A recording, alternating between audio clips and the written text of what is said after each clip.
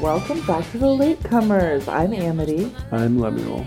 And we have just finished watching episode 6, episode 7, Realization Time. It aired May 17th, 1990 the first time, and we were busy not watching it. We hope you had a lovely holiday, if you celebrate, and a lovely Monday, if you don't. Did you have a lovely holiday? I had a lovely holiday. There was lots of food and wine. So much wine. Friends and wine and smoke and wine. Yeah, mostly wine. And that's one of the reasons why we didn't realize that our room was nearly on fire, our dining room. It wasn't on fire, it was very smoky. But I was too drunk to notice. Yes, you were too drunk to notice. Too drunk? And that's the best kind of drunk to be. And today, our episode is brought to you by Coke Zero. And butter chicken. And there's been no butter chicken. There should have been. And Canela, which is gross. But I'm drinking it anyway. I won't take that personally. I'm still sick. You're still sick. A little sick. Mm-hmm. Our roommates are both sick. So, yeah. Hope nobody who came over yesterday gets sick because of us. That would suck. And we do have to issue a correction. Lemuel brought... I made a mistake. Fun trivia to the episode last time. All of which was wrong. And none of it was true. All of it was true. None of it applied. All of it was true sometimes. Yes. So we erroneously stated that... I erroneously stated. You just agreed with me. You're right. That Caleb Deschanel directed the episode last week. That is not true. He directed today's episode. So, remember when we were talking about the natural and his use of light? Yeah. Plug that in right here. Got it? Good. I do think that it makes more sense with this. This was a better use of his skill than last week's would have been. So... we should... Oh, who directed last week's? Leslie Linka Glatter. Wow. I think it's a made-up name. We apologize for thinking you are Caleb Deschanel and then probably spelling or pronouncing your name wrong. Certainly pronouncing your name wrong. We apologize. Mea culpa. Mea maxima culpa. So this week's episode is Realization Time, wherein, apparently, we realize things. Did you realize anything? I realize I have no idea what's going on. And that this show is almost as much straight-faced comedy as it is a mystery. What comedy were you getting? I didn't laugh a single time. Well, I don't want to give anything away before we have to talk about it. Okay, well, tell me when I should have laughed. It involved a bird. Oh. Because it was done with such seriousness. Yeah, that was so sad. All right. Can you read the episode synopsis, please? Episode 6, Realization Time. Agent Cooper goes undercover at One-Eyed Jack's along with Big Ed Hurley to try to find his chief murder suspect, Jacques Renault. Unbeknownst to Cooper, however, Audrey Horne too is undercover as a hostess. Meanwhile, Maddie, Donna, and James engage in a scheme to fool Dr. Jacoby and steal a tape recorded by Laura prior to her death, and Bobby, still jealous about Laura having an affair, sets out to ruin James. So that's all the things that happened in the last 10 minutes of this episode. Right, exactly. That's so weird. They forgot about the first 30 minutes of this episode. The opening scene is very important. Well, yes. We open on a abashed detective turning down a young lady. Cooper is talking Audrey down, trying to get her to believe that what she needs is a friend, not a man friend. So he is studiously faced away from her, sitting on the bed, but faced away from her nude form, although she's got the sheets up. Well, this is television in the 1990s, yes. So yes. It'll be another 10 years before you could get away with that one. And, saying, oh, you're very desirable, but I am a man of the law, and when you become an FBI agent, you make certain vows I don't think that that's accurate, but that's fine. It looked like, or he sounded as if he was speaking about the priesthood or something. He did. And he, lets her know that no, of course he does want her, but it wouldn't be prudent. And what she needs is a friend. And so he goes to pick up some malts while she puts her clothes back on. Malts and French fries. Malts and French fries. Protein and sugar. Yum. There's no protein involved in any of that. There's no protein French fries? No. This explains why I'm straight up pre-diabetic, starch. right? Yep. Okay, well, there we go. Protein is a meat thing and a some plant thing. Next but you'll not be a telling me there's potato no thing. protein in chocolate chip cookies. Yep, that will be the next thing I tell you. And so we assume then that she puts her clothes back on and they talk. We don't know because that is where we leave them. The next thing we see is Andy walking into the sheriff's station, trying to get Lucy to not call him by his last name. And she's like, it's the busy time of the morning. It's not really good and convenient for me to talk to you right now. Oh, the phone is ringing. And then he leaves. And on the phone, the doctor, who tells her some bad news. My guess is... Here we go. Pregnant with dumb Andy's baby. Sad about it. Well, we understand that it probably is not a wanted pregnancy. Having judged from the way that he can somehow fire his gun by dropping it out of his belt, we understand how this happened. Yeah, right. So Misfire. Yes, exactly. As a matter of fact, that was exactly what I thought watching the scene with the misfire. And we do know, or we should say that we don't know 100% that that is actually what is happening, but it's very much intended for us to believe that Right. that is what is happening. And then in the conference room, Truman and Doc Hayward are trying to get Waldo, the mynah bird, to start talking. They mimic, and they know it was there, or they believe it was there, the night that Laura and Ronette were there. They think it might have something to say to them. And so Cooper leaves the tape recorder, which is voice activated, in case the bird starts talking while no one is there. So Cooper leaves his tape recorder, which is voice activated, in case the bird decides to start talking.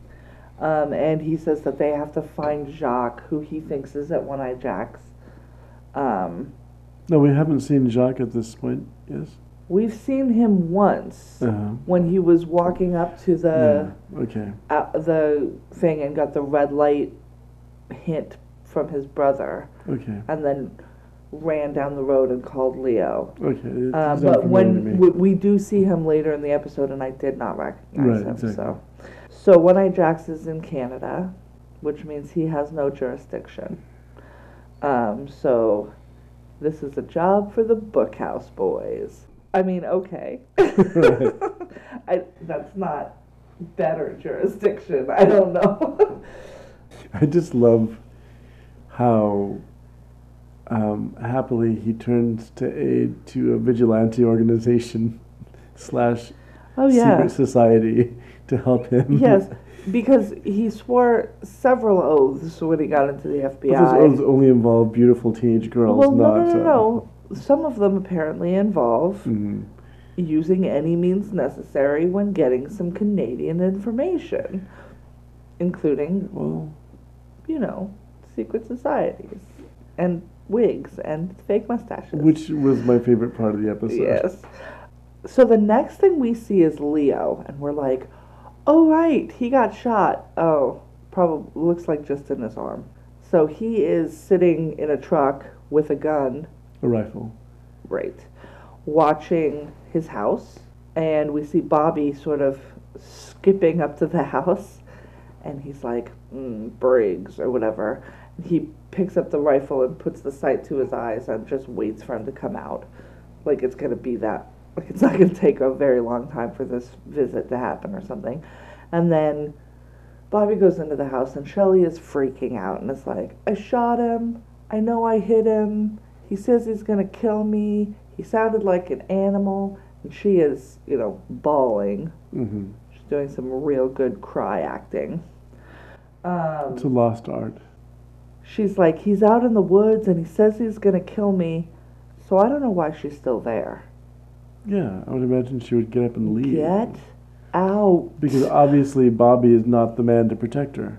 Well, even if he was, you're a sitting duck. Mhm. What are you doing? Right. Go somewhere. Anywhere. Literally anywhere else. Besides this house in the middle of nowhere, surrounded by woods that he knows real well. Like, what are you doing? Oh, so Bobby says, what is he? He says, I'm going to take care of, I think he literally says, like, you and Leo and James. And I'm like, all of those things mean different things. Right, not all in the same way. Yes. And keeps referring to himself as Bobby. Don't talk about yourself in the third person. It's not cute. So Leo's outside, just now knowing that Bobby is the one that Shelley's been doing. So he's sitting there waiting to blow him away, presumably, when he comes out of this thing. But he's got a scanner on.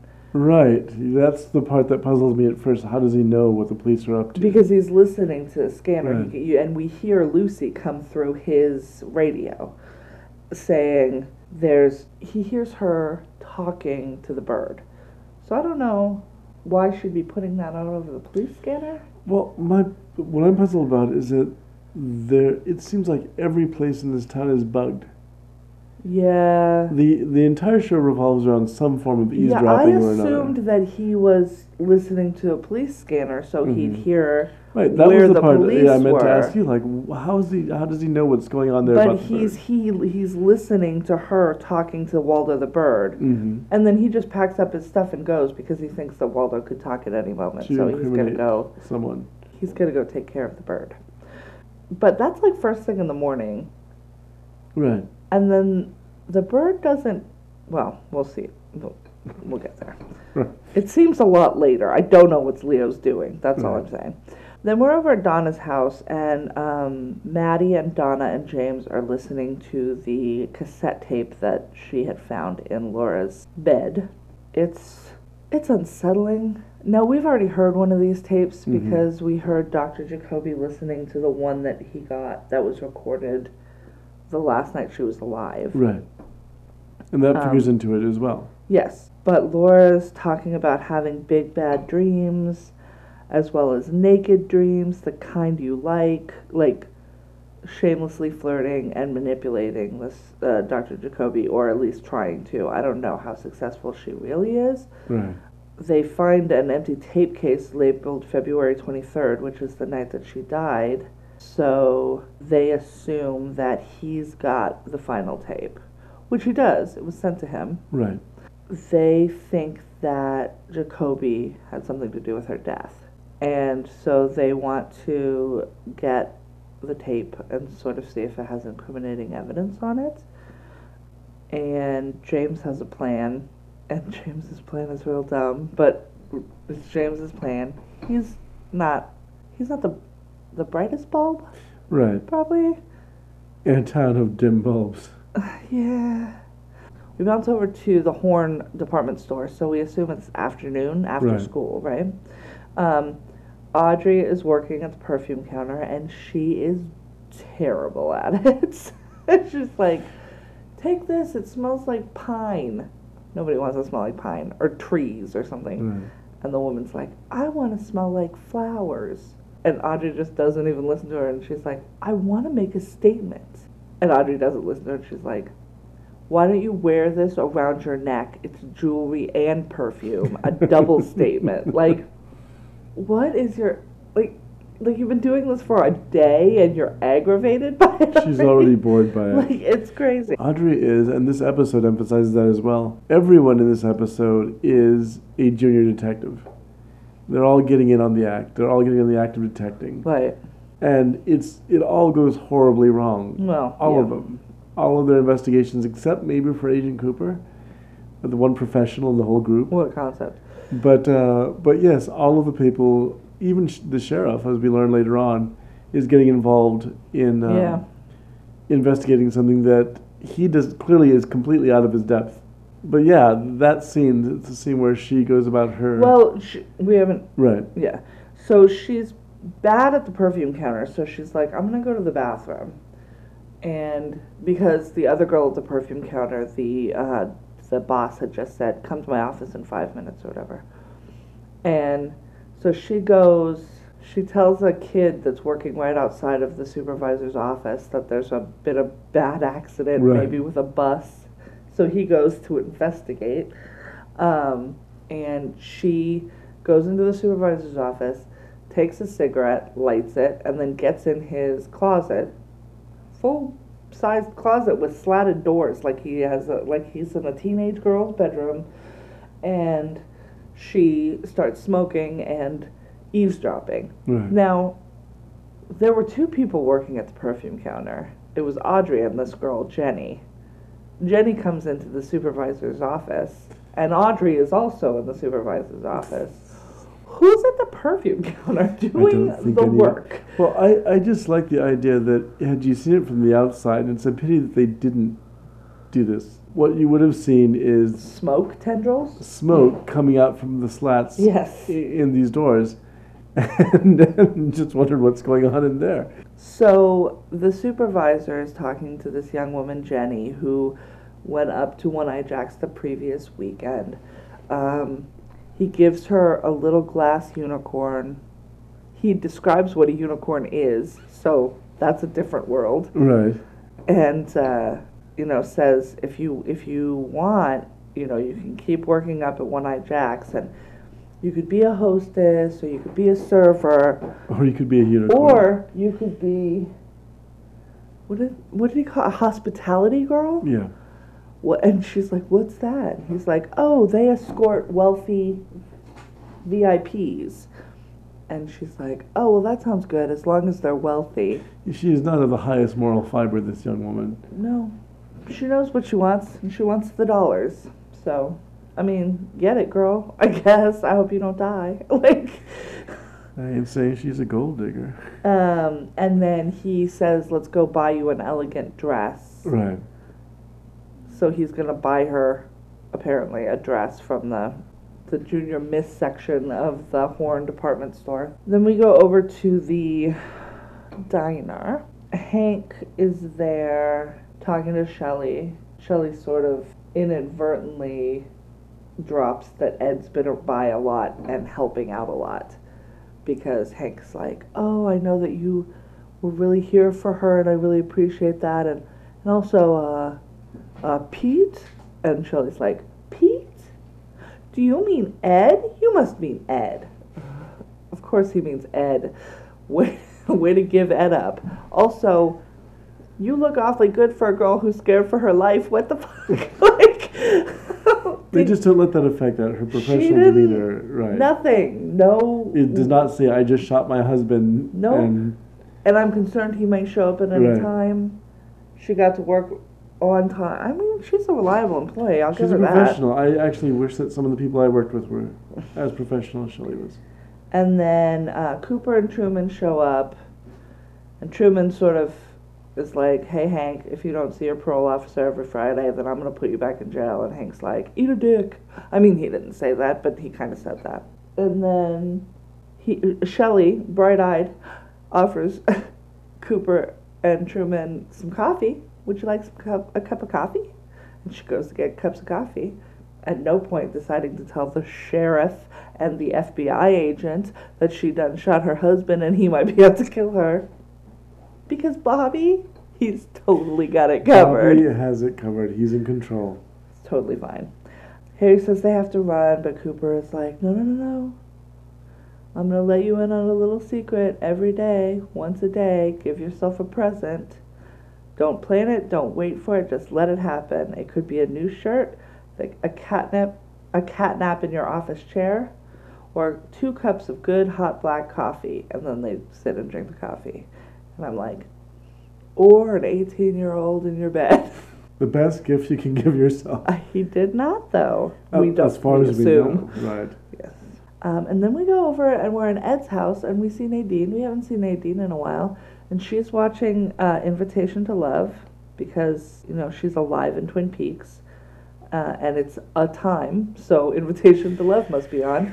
Right, and that's something that you pointed out. We're not really aware where this is being broadcast from. because it seems to be on at all times of the all day. the time. And going on continuously, like it's some sort of On every channel. Canadian telenovela or something. Yes. It's just on all the all time. of the time. And it is very much like a telenovela. Right. And she's eating bonbons, chocolate bonbons, which I never knew what a bonbon was. Like, to me, a bonbon was like ice cream with chocolate around it. I thought it was marshmallow or something. I don't know. This just looked With like chocolate chocolate, like seeds. I was right. also eating bonbons earlier today. They were key lime and delicious. I don't know. Key lime. And she's sad because the patent attorney rejected her silent drape runners. And Ed's like, no, you'll make it. There are other patent attorneys out there, and she just wanted to do nice things for them, like buy them a boat and a new TV. Right. Which is very sweet, actually. I don't know that I believe her. She's a very unstable creature. Yes. I 100% believe that woman would have bought a boat. If she won the lottery, she'd also buy a boat. She's a boat buyer. Mark my words. Looks like a boat person to you. And then, meanwhile, Sheriff Truman drops by Josie's and asks her what she was doing at the motel the other day. And she's like, Tuesday? I was at the mill. And he's like, Hawk saw you at the motel, which she was snapping pictures. We had seen her. And then she sort of fesses up, sort of. To part of her plot. To part of it. She says that she's been stalking Ben and Catherine since she overheard them talking about an accident and a fire. And she's taking pictures of them. And she shows him the pictures that she took. And she's like, I'm not going to let them, take me down like this. I'm not going to do it. And he's like, I'm going to protect you and I'm going to keep you safe. And now, what was your take on that scene? I don't know. Because I think she was telling some of the truth. Right. Like, she did take those pictures. But we don't know what her ultimate end goal is. Or the strange partnership that we saw. Right. Well, I have other ideas about that, but we'll get to them in a minute. But, unfortunately, Truman is going to believe what she says regardless. Like, she's got him wrapped totally up. Then we go to the lobby of the hotel, and Cooper comes down, dressed to the nines, tuxed out, ready to go to One Eye Jack's with Ed. In a very clever disguise. Ed looks great. No. We don't see it yet. His disguise is very clever. What do you mean? He wears a pair of glasses. Oh, yeah, just a pair of glasses.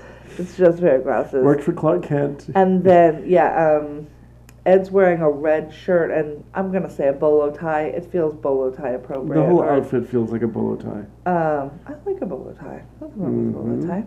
Truman pulls Cooper aside before they get going and says he's scared for Josie. And Cooper's like, do you really think she's telling you the whole truth? And Truman's like, I love her. I believe everything she says. Cooper is very intuitive. Yes. And so I think that he knows that something... He probably knows there's more... how can I put it? He's probably aware of a lot more than we know that he's aware of. Right. So then there's a cut, and we go over to the Martell house, or the Packard house. Pete and Catherine and Josie all live there in a weird conglomeration. And Catherine gets a visit from an insurance broker because the policy that was just taken out didn't have all 5 signatures. It only had 4, which he then says he held one back because he thought he wanted to meet her, and he thought it was fishy that she wasn't sort of involved in prepping the policy. And so we see that there's a $1 million policy on Catherine's life with Josie Packard as the beneficiary, signed off by her. Ben Horn had said that he would get the signatures that were required because she was so busy. doing what, I'm not exactly sure, but that just felt hinky, I guess, to this insurance broker. And for good reason. Everyone is up to something. Well, yeah, and $1 million policy, Right. and the person on who the policy is for doesn't have anything to do with the Right. drafting of the policy. Yeah, that seems suspect. And so I guess it goes into it's supposed to go into effect that night, and she's like, "Oh no, of course I knew about it." Like she doesn't Right. break, She but doesn't she's give it like, away. I think there were a couple more changes I wanted my attorney to go ahead and do. So let me hold on to this, and I'll initial the changes and send this over to you tomorrow. Which means the insurance policy is a no-go. Right. I repeat, we have a no-go on the insurance policy. We're back at the sheriff's station. Cooper and Ed are preparing for the undercover trip. They're getting wired up, and then they hear a shot. Mm-hmm. So it's nighttime. Right. So it's nighttime. Now, the wired up, you neglected to mention the most amusing part of the scene, What? which is the really 50s era Boys Own detective kit that they had, Oh, I didn't even. with a variety of mustaches to it, and wigs, and See, I don't even remember seeing that part. It Just was- Ed's after, where he looked like John Oates, with the hair and the mustache. all right, And they hear a gunshot go, right, and they're like, "Better go check that out, I guess." And they all go across the station. No one's got a gun drawn. Hey guys, someone has a gun. Maybe all three of you should have your guns out. Oh, I guess that doesn't have a gun, but the other two should certainly have their guns out. Truman might, but Cooper doesn't. But maybe he's not bringing his gun to the. to the casino. No, But I that seems. I think at some point they're going to pat you down entering into a place with that much money, so Maybe. it might be a bad idea to carry. You might be right about that. And so then we just see. The first thing we see is a bunch of donuts with blood all over them. Right. It's so Which messed to me is up. actually terribly funny. Because the bird cage was right over the display of donuts that Lucy does every day. And so just, it's not jelly. It's bird blood.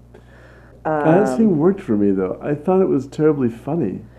I mean, It reminded me yeah. because it was shot with all the seriousness of a scene out of like JFK or something.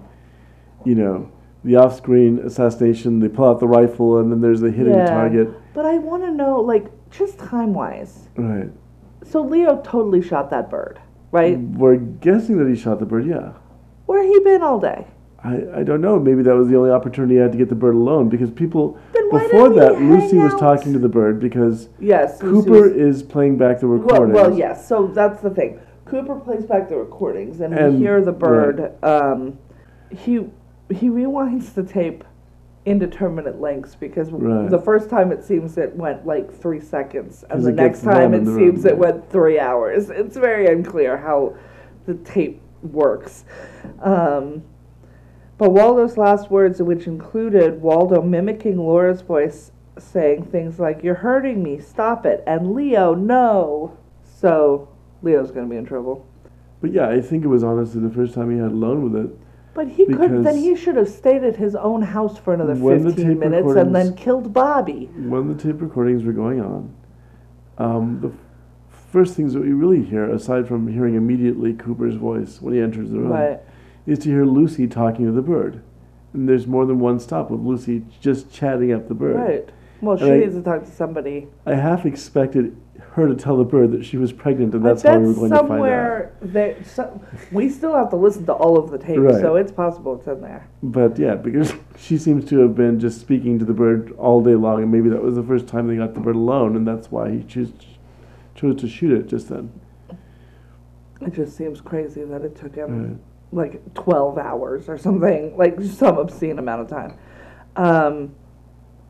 So Cooper and Ed arrive at One Eye Jack's. They're pretending to be oral surgeons, as long as Ed can remember that and that he Ed doesn't does not remember it run a right now. gas station. They give their names as Fred and Barney. Really. Yeah. You know what we didn't talk about? What? Earlier, Audrey, when she had gotten done listening to the meeting between Jenny and the boss, Right. she stops Jenny and says, "Oh, did you get one of these little unicorns? Did he have this little talk with you? I did a really dumb thing and I forgot the name of, or I lost the phone number to, was it Black Rose? I can't remember her name, but something equally suggestive. I think it's Black Rose. And can I get that phone number from you?" So she Right. took the knowledge that she gained from the meeting and just pretended that she basically had the same meeting She'd make a great FBI agent. previously. Because she weaseled the information out of Yeah. the other clerk really easily. Yeah, and so she gets the phone number so she can call and sort of set herself up at One Eye Right. Jack's, which, I mean, they're all going to end up there and it's going to be Well, it's going to be a mess because her dad her dad's going and to her show uncle it's- frequent that place. Yes. But it did get her the interview. So she's got an interview. That's Mm. going to come up in a bit, but that's how she got it. She Right. worked the other cashier, who, to be fair, isn't putting up a lot of Right. roadblocks. There's no reason that she wouldn't believe that Audrey had the same conversation. Well, there's also a moment that we didn't mention, which is Audrey in the lobby right before Cooper shows up to meet Big Ed. And Audrey is waiting there trying to get a hold of Agent Cooper. Is she calling from the lobby? I couldn't figure out where Yeah, she was. and so She kept trying to call She Cooper. just misses him because it's a very kind of stagey scene. He exits stage left and she comes in stage right. And is trying to find him. So I don't think that she has some sort of plan that she's cooking up, and she wanted to get Cooper's advice on it, I think. Maybe. And decides when she can't get a hold of him to go through with it and Just try to do it. And right. So Cooper and Ed are out at One Eye Jack's, and they decide to get some gambling on. $10,000. Yeah, he's got $10,000 FBI of money. FBI money, and every time he takes FBI money, he likes to return 10 to 15% profit. They start by meeting Blackie, Mhm. a woman who comes up to them who appears to be a madam. I mean, Yeah. she seems to be in charge of the place. Like, Well, she's the same woman who conducts the interview for. yes, she Yeah, does. okay. Yes, but we don't know that yet. Right. So, but she seems to be like, We have seen her before, though. she looks different. I wasn't sure it was the same woman Right. that we'd seen Earlier. earlier. It probably is. And then they end up back at the casino. They split up.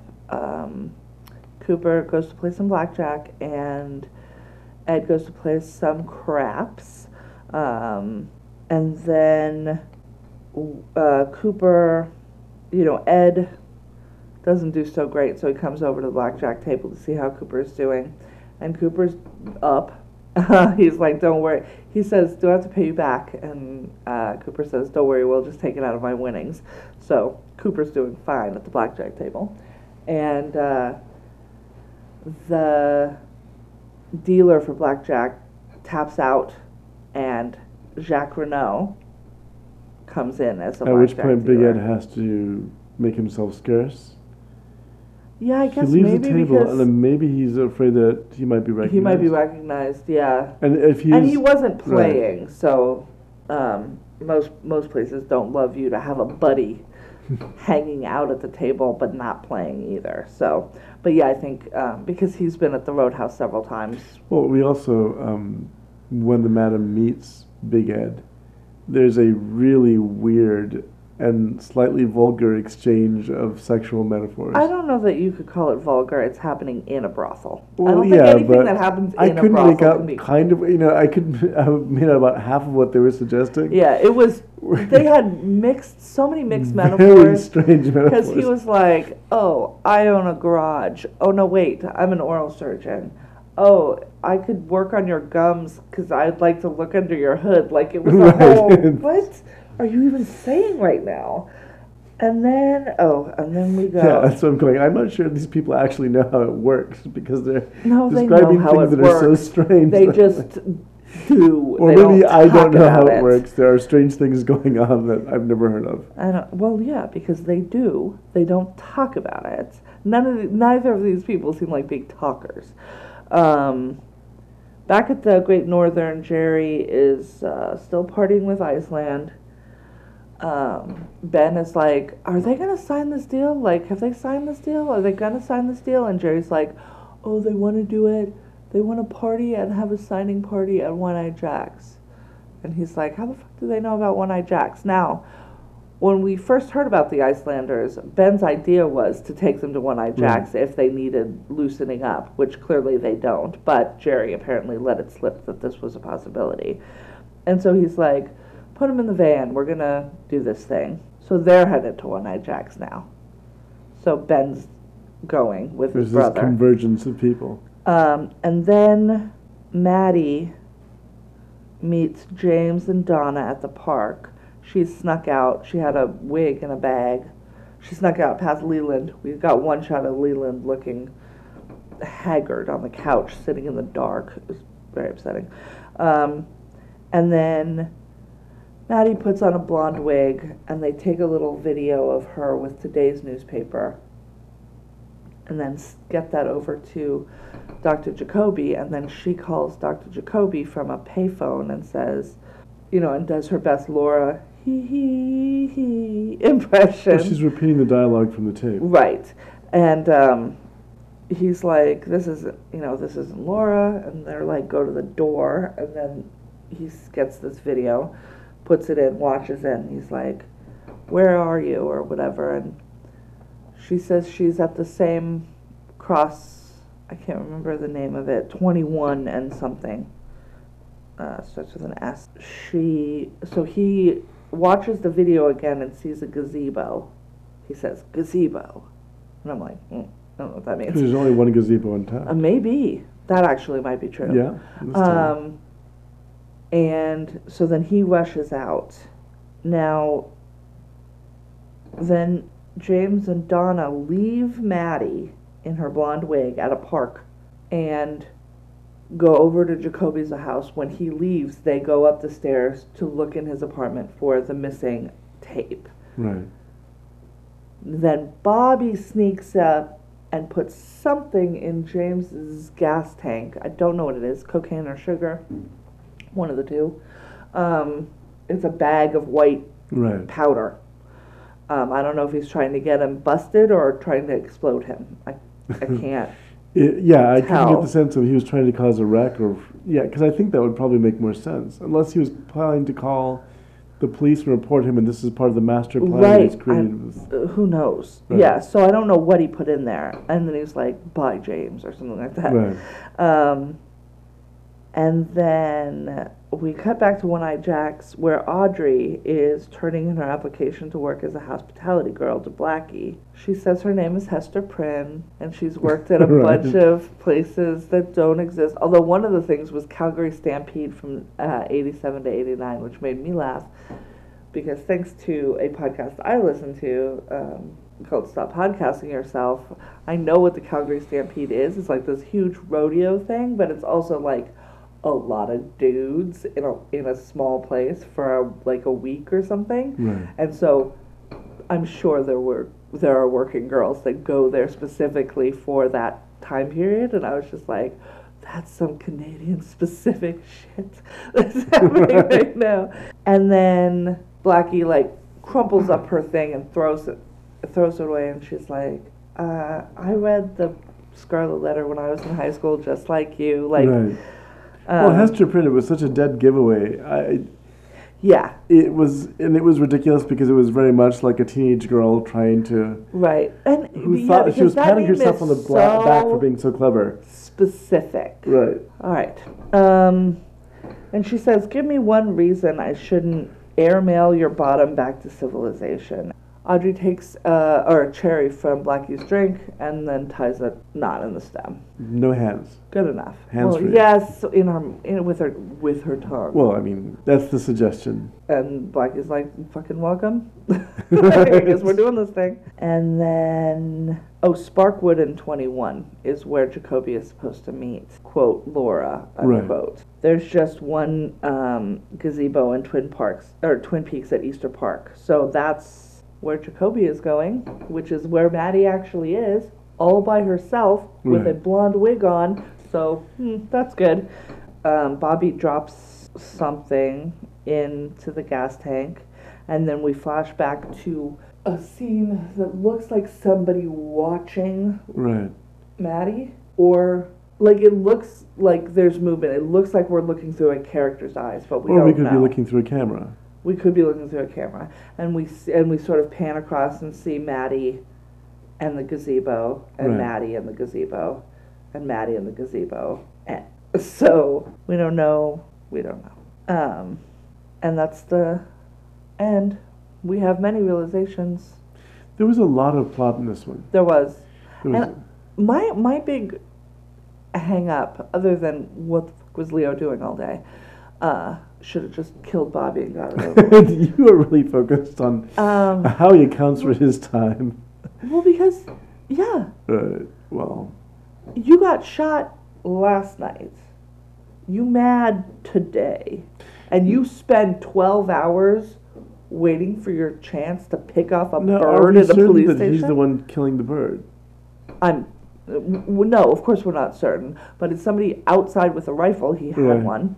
He's left as soon as he heard that bird was a going concern. So does that make him a bigger suspect now? The fact that if it is him, he's so concerned with killing the bird that might give him away. Well, he's my biggest suspect still. Right. And also the fact that the bird goes, Leo, no. Like, that's not a good sign.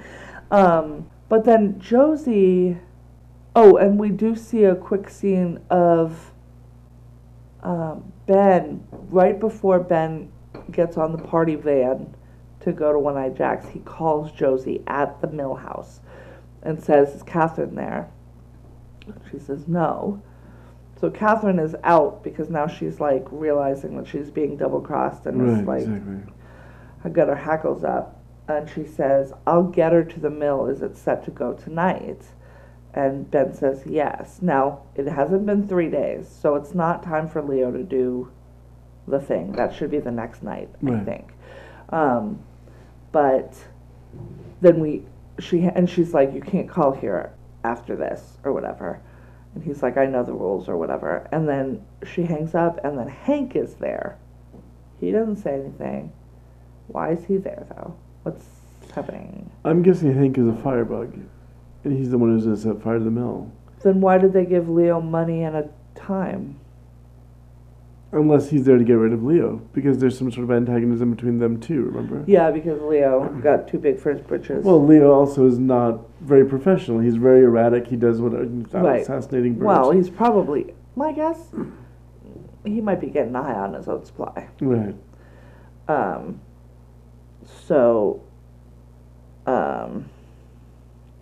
Alright, so I'm looking at the episode trivia. One of them this was the Caleb Deschanel directed one, and he actually directs 2 more episodes in the series. This is the second season that he's directing? I would assume so. Yeah. The cherry stem scene with Audrey is easily one of the show's most iconic. Pretty risque for network TV at the time. There is a scene in the film Dangerous Beauty, I think, that pays homage to it. And it's one of those ideas where I think, or one of those scenes where I think I've seen, the echoes of this later on. So unfortunately, I was aware of the scene before I saw it. Probably was very surprising. Well, apparently, Sherilyn Fenn can't do it in real life, but Mogden Amak can.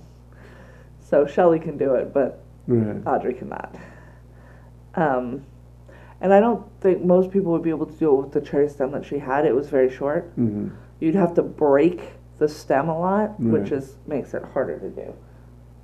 Why do I know this? We don't need to go into it. What happens at One-Eyed Jack stays at One-Eyed Jack. So in the scene in Ben's office with the Icelanders before they get on the van, Ben is eating ice cream like it looks like out of just like a half-gallon container. It's not even a pint. It's like a big thing of ice cream. And I'm like, that's like super uncouth. Apparently, it's just a visual pun because the brothers' names are Ben and Jerry. Uh-oh. I hadn't even thought of that. That scene in itself is again, this is part of the strange humor of the episode. The fact that they're singing 99 bottles of beer on the wall. Yes. And he's like, you've got to teach me that song. These strange, exotic songs that you're singing. But the scene with the bird, the reason why it made me laugh also, it harkens to another scene that probably predates it, which was in one of Dario Argento's movies. Oh, it definitely predates it then, probably. Where someone's attacked by a bird, and he shoots the scene like a murder scene. The bird gets stabbed, and it hobbles around, and it's obviously not a real bird. But it's just shot with... It was almost as a joke. He shot it with the same intensity that he shoots any of his murder scenes. And this scene seemed to have the same thing. It was shot with such seriousness. The blood splattered across the donuts, and the tufts of feather Waldo. And did you even see the dead bird? I don't believe it. You see bloody feathers and you bloody see bloody feathers. donuts. Like the thing just straight up exploded, and there's no. If you hit a bird that size with a hunting rifle, with a bullet hunting rifle, it had to come through a window, though. Right. Which they don't show a broken window, but it had to have come through a window. Right, it had to have come through the window, and because nobody walked into the police station with a rifle like that. They're not great cops, but they're not that bad. Right. Well, but see, also again, the scene predating that with the detective kit. I don't know what Hawk did that injures Agent Cooper. He says, "Ow." At one point, while he's I assume that he taped his nipple or something. It is it's like an oddly funny episode with lots of strange kind of humorous scenes. Yeah. But it opens up also with a really genuine scene between Cooper and Audrey. Yeah. Right, where he really seems to be regretting that he's put her and himself in this position by flirting with her. Yeah. And encouraging her. And that scene seemed to be really genuine. Yeah, and he does have this look on his face like, oh, like she really did this. Right. Like this young woman is really throwing herself at me and I really have to say no. Have to deal with that right now, yeah. And I love how there's a subtle hint that, not so subtle, he wants to treat her like a child. She's sitting naked across the bed from him. Yep. And he's trying, first of all, not to look at her. Yes. No, he's very studiously looking away. And then when he tells her he has to go downstairs to get her, what was it? Malt? 2 malts. And French fries. It's such he's like, trying we're kids. To, right. I'm going to be your pal. Right. Put her in the position of being a child, because obviously he's very uncomfortable with how she makes him feel, which makes it sad that this doesn't develop, because that's a very fun dynamic. Yeah, but also super inappropriate. Well, it's inappropriate. This entire program is, Well, yeah, but no, that's true. Nobody's got the only relationships. The relationship that you are rooting for and I'm rooting for is completely morally wrong. I don't think that's true. I mean, he's married, she's married. Granted, she's married to a criminal and he's married to an insane person. Yeah. So it's not. But they're both so decent that they won't. Yeah. They'd rather hurt themselves than hurt anybody else. But yeah. No, Leo definitely had something to do with it, right? But now I don't know who else. I'm not sure how he expects to actually work a rifle with one arm like that. Because he obviously did. If we don't see him do it. Remember, we see we don't. Him but he's also been shot in his left, and he appears to be right-handed. Right. He could do that, and I don't think he lost. She's a terrible shot. I'm sure it grazed the outside of his arm. He didn't. He was still wearing the shirt that he got shot in. Right. He had one bandage around it. It wasn't. The only time we see her using the gun in the episodes previous are as frankly as like Seems- sex toys. Right. I mean, she's sort of bearing it in her cleavage and doing all these other things, going, no wonder you don't know how to actually shoot the gun when you need to.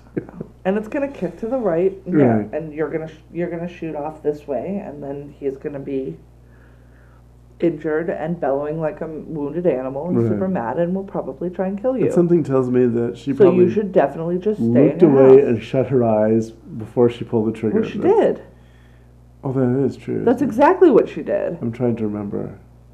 And like she didn't even. She knew she shot him because he was yelling that he was in pain. Right. And that she shot him. That is how she knew. She did not witness it. She closed her eyes. Yeah, I don't know. This whole town. And then now Josie seems to be intent on getting Catherine up to the mill.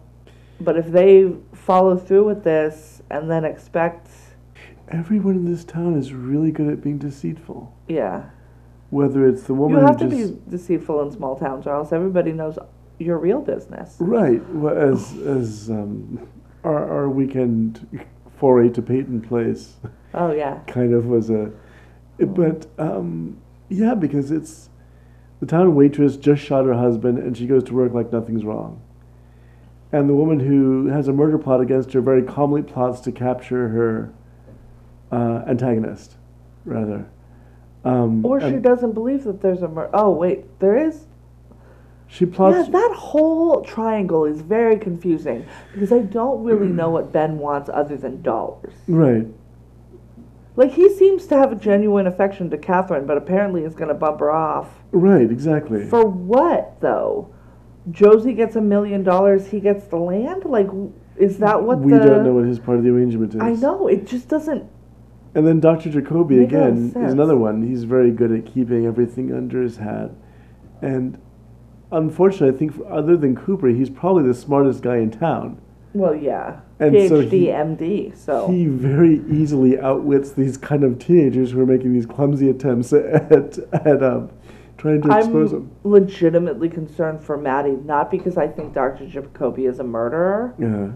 but because I don't know what he's going to do when he sees Right. Because yeah. Because he's clearly unsettled by Laura generally. Right. And back from the dead Laura after. I mean, because that's the other thing that I was thinking about. Every episode's a day, right? So Right. we're not even a week out. Yeah. It's just a very dramatic town. Not just a dramatic town, but like, they're still in the protracted part of the Laura, Right. who killed Laura investigation.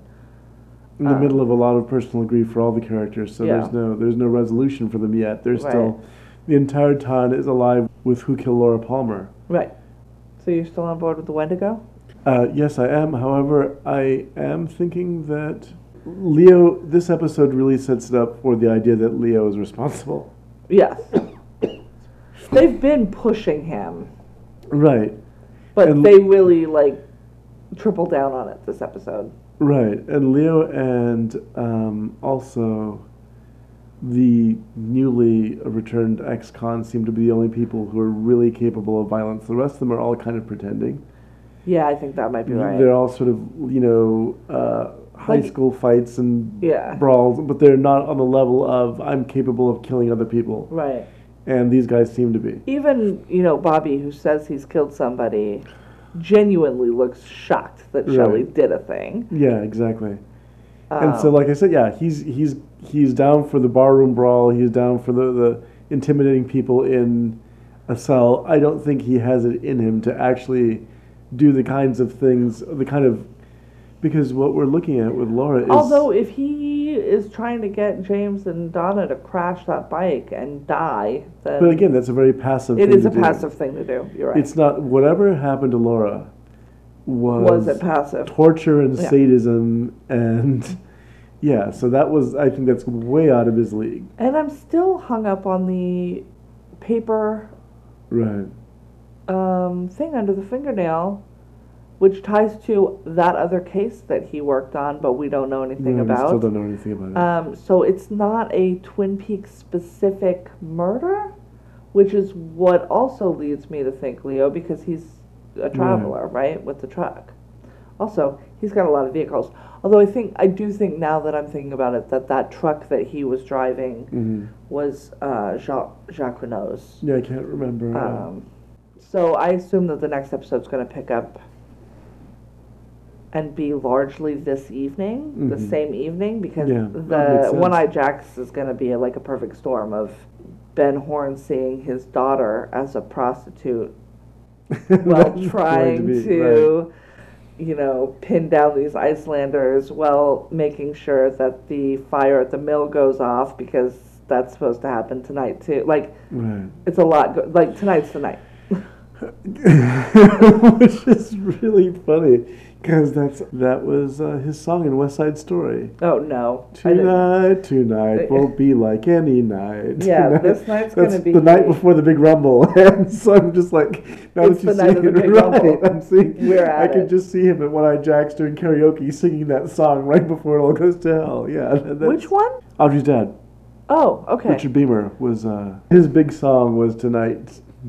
Got you. And so that just... Yeah, no, it's all happening. But I'm wondering if, again, that was in the back of David Lynch's mind when he... Maybe. There's just so many connections you can make. Could you correct me if I'm wrong, but there's only 2 more episodes in this season? There's only 1 more episode in this season.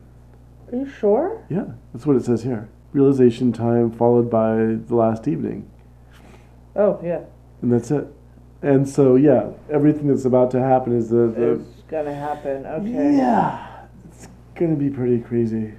Looking at recommendations, yo.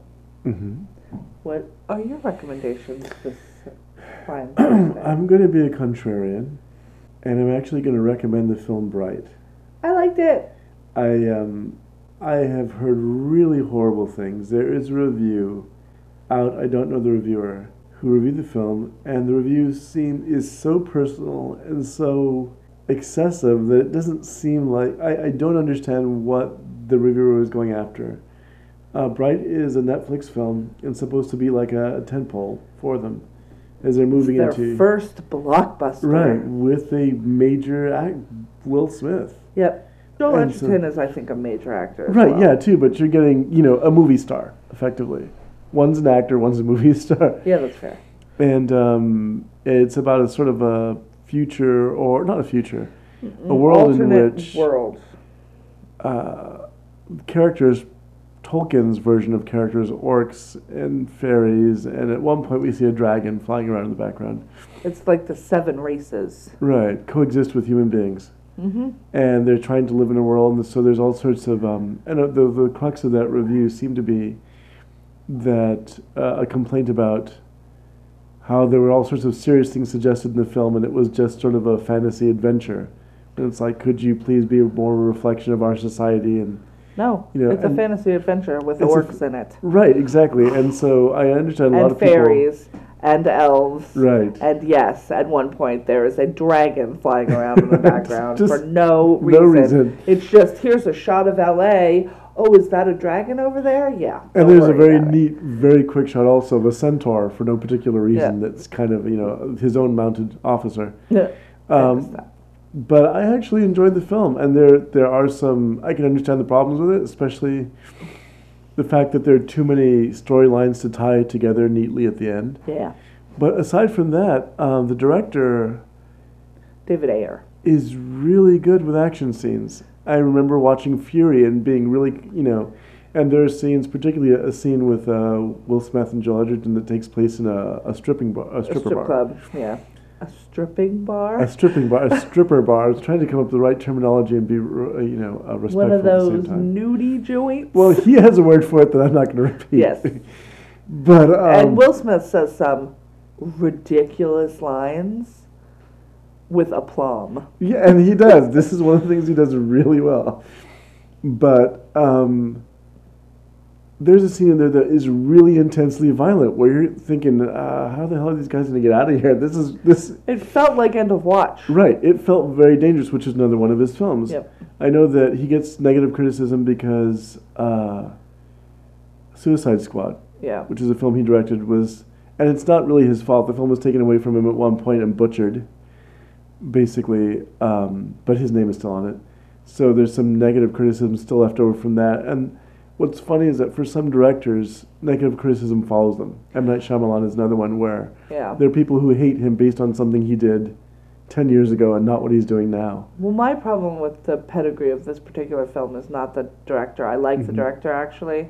I even didn't mind the way Suicide Squad was directed. It was written terribly and edited badly. It was edited really badly. But the writer of this film is problematic. Yeah. He's problematic. Right. And maybe will fall in the Me Too campaign. I've heard Right. that there are some significant accusations around that. My problem with him is he's a douchebag. Right. Just everything, all of the interviews and the tweets and he's an entitled douchebag who keeps getting his stuff made. That being said, I actually really like the idea of the movie. The writing in it is not great, so there you go. Good idea, bad execution. But I enjoyed watching the movie. It was 20 minutes longer than it needed to be. All movies nowadays are 20 minutes longer than they need to be. And it actually suffered from the lack of an exposition dump. I think they were really trying to not have and Right. here is the story of the world that we are telling you. But it really could have done with a little bit more of that, because I was like, what are the stakes? Like, if this person Right. succeeds, if this bad guy succeeds in doing what this bad guy wants to do, how bad is that? Like, is it the end of the universe? Like, what is the... When I was watching Cell a few weeks ago, The Stephen King the adaptation? Stephen King adaptation, which is not very good, one of the problems I had was the same thing. There was no exposition dump, and as a result, there's a villain that shows up halfway through the movie, and we're supposed to believe that he's important. And he altogether occupies about 3 scenes of the film, but he's the big villain in the film. Oh. And it's ridiculous because I'm like, well, are we supposed to? Then I need more. If suddenly Right. this guy is in charge of this phenomena, I mean, what I felt with this movie is that we didn't know until the last 10 minutes how important things were supposed to be. Right.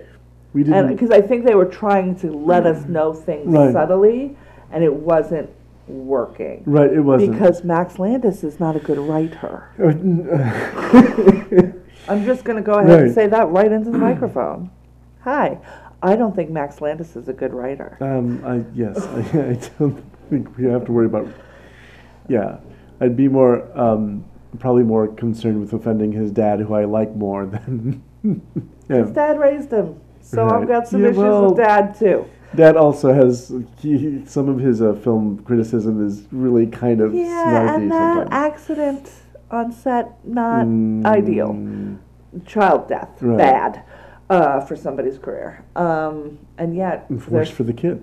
well, But but what I have to say about with this particular film is that despite the fact that I heard a lot of negative criticism going in, I discovered when I watched the movie it actually, to me, filled the purpose that it was supposed to fill. And there are some films I like. I mean, there's some movies I stick up for that nobody else seems to like. I Yeah. liked what was it? Future World. It was not Future World. Excuse me. I don't know what. Tomorrowland. Oh yeah, I liked it. I mean, and I was like, "Hey, George Clooney, get off that teenage girl." there was, which I mean, it had its own reason. I behind enjoyed it. Tomorrowland fine, but that relationship was weird. There needed to be a little more explanation for why, and it was you could figure out why he was so heartbroken that this 12-year-old girl rejected him. But but again, you know, I think that probably needed to be made clearer. But otherwise, I really enjoyed that movie. I really enjoyed John Carter, which nobody seemed to like. Well, that's because it was made 60 years too late, It was and then made- everybody just is like, "It's derivative," and you're like, "Nope." Actually, But as somebody who grew up, especially reading the books, yeah. it really was. This is exactly how much fun it is to read Right. Edgar Rice Burroughs. So this is another one where I feel like I know that people don't like it, and even I can say, "Oh, there's things I didn't work for me." But on it's the whole, enjoyable. it's an enjoyable Yeah. movie. It's fast paced. I love watching Will Smith. I've figued out. He If is he's allowed to be right. as charismatic as he is, Right. it's great.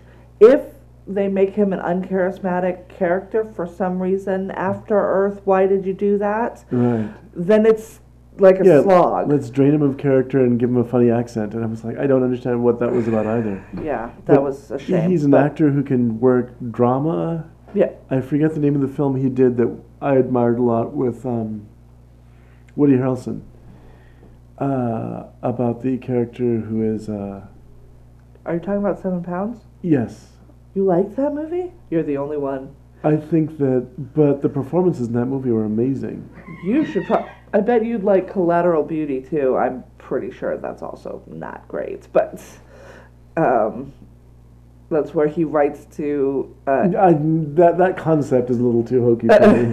to inanimate, to ideals, and then they write back. I caught like 5 minutes of The Shack on television. Oh, no. And it reminded me sort of like the Collateral Beauty. Doesn't that have Joel Edgerton in it? I think it does. But, it's like I'm going to sit in a cabin with the Father, Son, and Holy Ghost, and we're going to talk about loss. And I'm like, there must be a more subtle way of doing this. Is it really that? Literally, the Father, Son, and Holy Ghost. I knew it. Yeah. Oh, no, Sam Worthington. Sorry, all white men look the same to me, I guess. All Australian white dudes. But except you Hemsworth brothers. I know you. I can tell you. I can pick you guys out of a lineup. But yeah, it was just so. I'm like, wow, there could have been a more subtle way to do this, but this is what you're going to go with. I'm going to have a conversation with Jesus, who's literally walking on water to a boat, and talking to me about how to accept loss. Oh, good grief! And I'm like, that is heavy-handed. Yeah, and that's what I felt. It's like, you know what? I love Jesus. That was too heavy-handed for me. That's rough going. Yeah. But yeah, and I think Collateral Beauty is about that heavy-handed. That's what it feels like to me as well. So your recommendation is Bright on Netflix. I'd recommend that too. Mm-hmm. I'll second that for you. Not that you care, but I enjoyed it. I agree. It's I did enjoy it. I don't know what I'm going to recommend. I had an idea, and then I have totally forgotten what it was. Hey guys, watch Pitch Perfect. It's really fun. I mean, I don't know. That's what I've most recently watched. That's a black hole movie. I went on to Netflix earlier today, and there are like 45 things I want to watch. I will say this. We're watching The Punisher. We're on episode 4. I'm enjoying it so far. John Bernthal's really doing the work. He was in Fury, too. Working with David Ayers.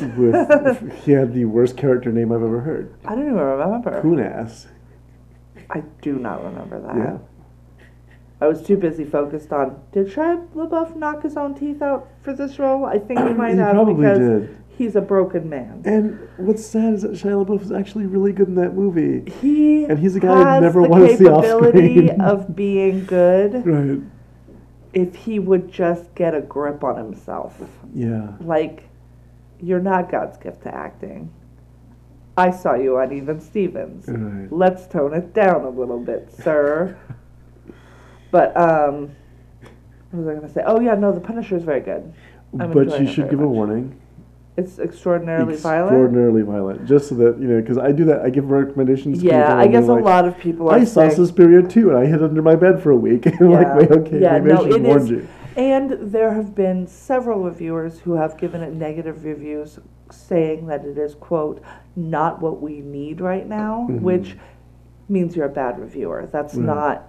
You need to review a piece of media or art on what it is, not on what it is to you at this moment. Exactly. That's not but I can understand it. I think it's the same reason that people universally did not like Iron Fist, because you're gonna make me.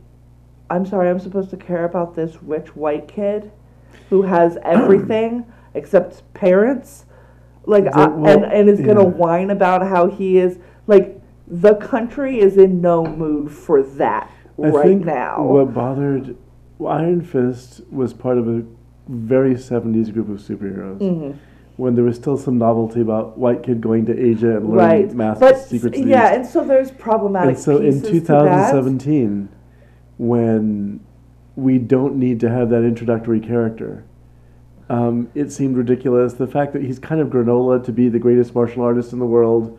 The fact that, and then speaking as a martial there are artist, issues with that. But he's also a guy doing white belt moves, and we're supposed to believe that he's somehow he's a grandmaster. Well, yeah, but you're a very that is a very marginal group of people who are looking and watching it and going, "That's not how he'd do it." Right. I don't know that, and most people don't know what quote unquote good.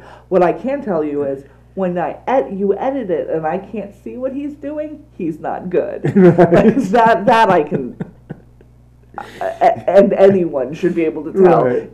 If all I see is just flying hands and feet and I can't see who they're attached to, nobody in the scene is good at this. Right.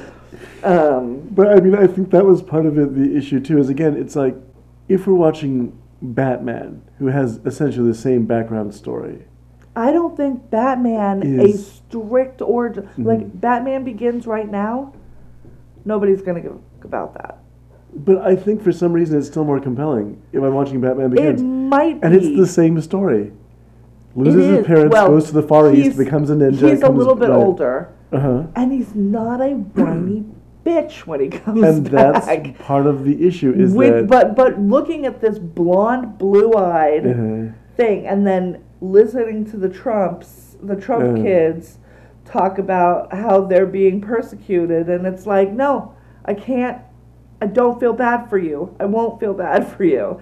He gets way better in the Defender series. Well, because he becomes the butt of the joke, I think. And you have audience surrogates in the show going, this kid's ridiculous. And we're like, right?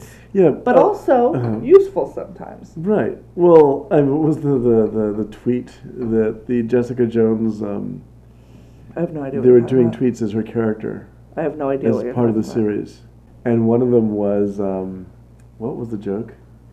Jazz Hands has some moves. That's what she kept calling him in the tweets. Jazz Hands. Because it's like. I mean, it's pretty. I mean. It's pretty funny. Yeah, it looks silly. It looks ridiculous. The comic book is even more ridiculous. It's hard to realize what they had, which was like sparks coming from his hand, and that doesn't work. There's no way that's going to work. That's tough going, especially because it's the most supernatural. It's really the only supernatural piece of the Defenders thing that looks supernatural, right? Like Jessica Jones and Luke Cage are supernatural somehow. They are more than natural, if we want to use break it down, but they don't glow. That's not a thing. And the Punisher, just shoots people. Yes, but in the face usually. He real mad. The Danny Rand character, I think it's the fact that he's constantly insisting that he's the immortal Iron Fist. Yeah, he's asserting obnoxious. Himself all the time. He's telling people, lecturing people on what to do. That was what really drove people crazy. It was a bit much. Yeah. So, but the Punisher's are good. The Punisher's actually so far. Like I said, we're only on episode 4. Yeah. And I had something else, but I don't remember what it was. So I guess I'll save it, or it was a dream I had. It's highly possible. Some sort of period piece with women on a prairie, but I have absolutely no recollection of what exactly that was. I think it's on Netflix. There are several. Godless is one of them, and I'm going to start watching it. But with women on a prairie in particular. You can tweet at us at LatecomersPod. I'm at Amity Armstrong. Lemuel is averse to Twitter. So far, I'm thinking about it. Oh, let me do this little plug, because he didn't do it for himself last time. Hey, if you want a good ghost story, you should check out Sealing Night on Amazon. It's a book that Lemuel wrote. A whole book of ghost stories that he should have talked about on Christmas when we talked about ghost stories. That's Sealing Night, Seeling, night. Not a knigget, but a night, like the evening. I'll put a link to that in all of the stuff this week. You can email us at latecomerspod@gmail.com. You can find our page on Facebook if you look up Latecomers Podcast. I'm pretty sure we need to have a group.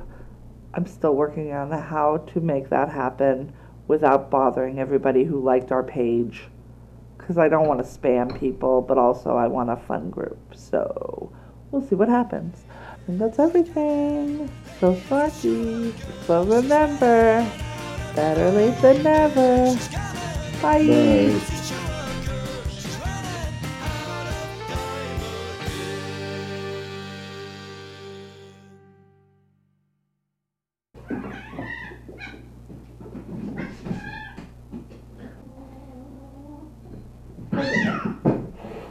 Hey, you guys, could you stop fighting, please?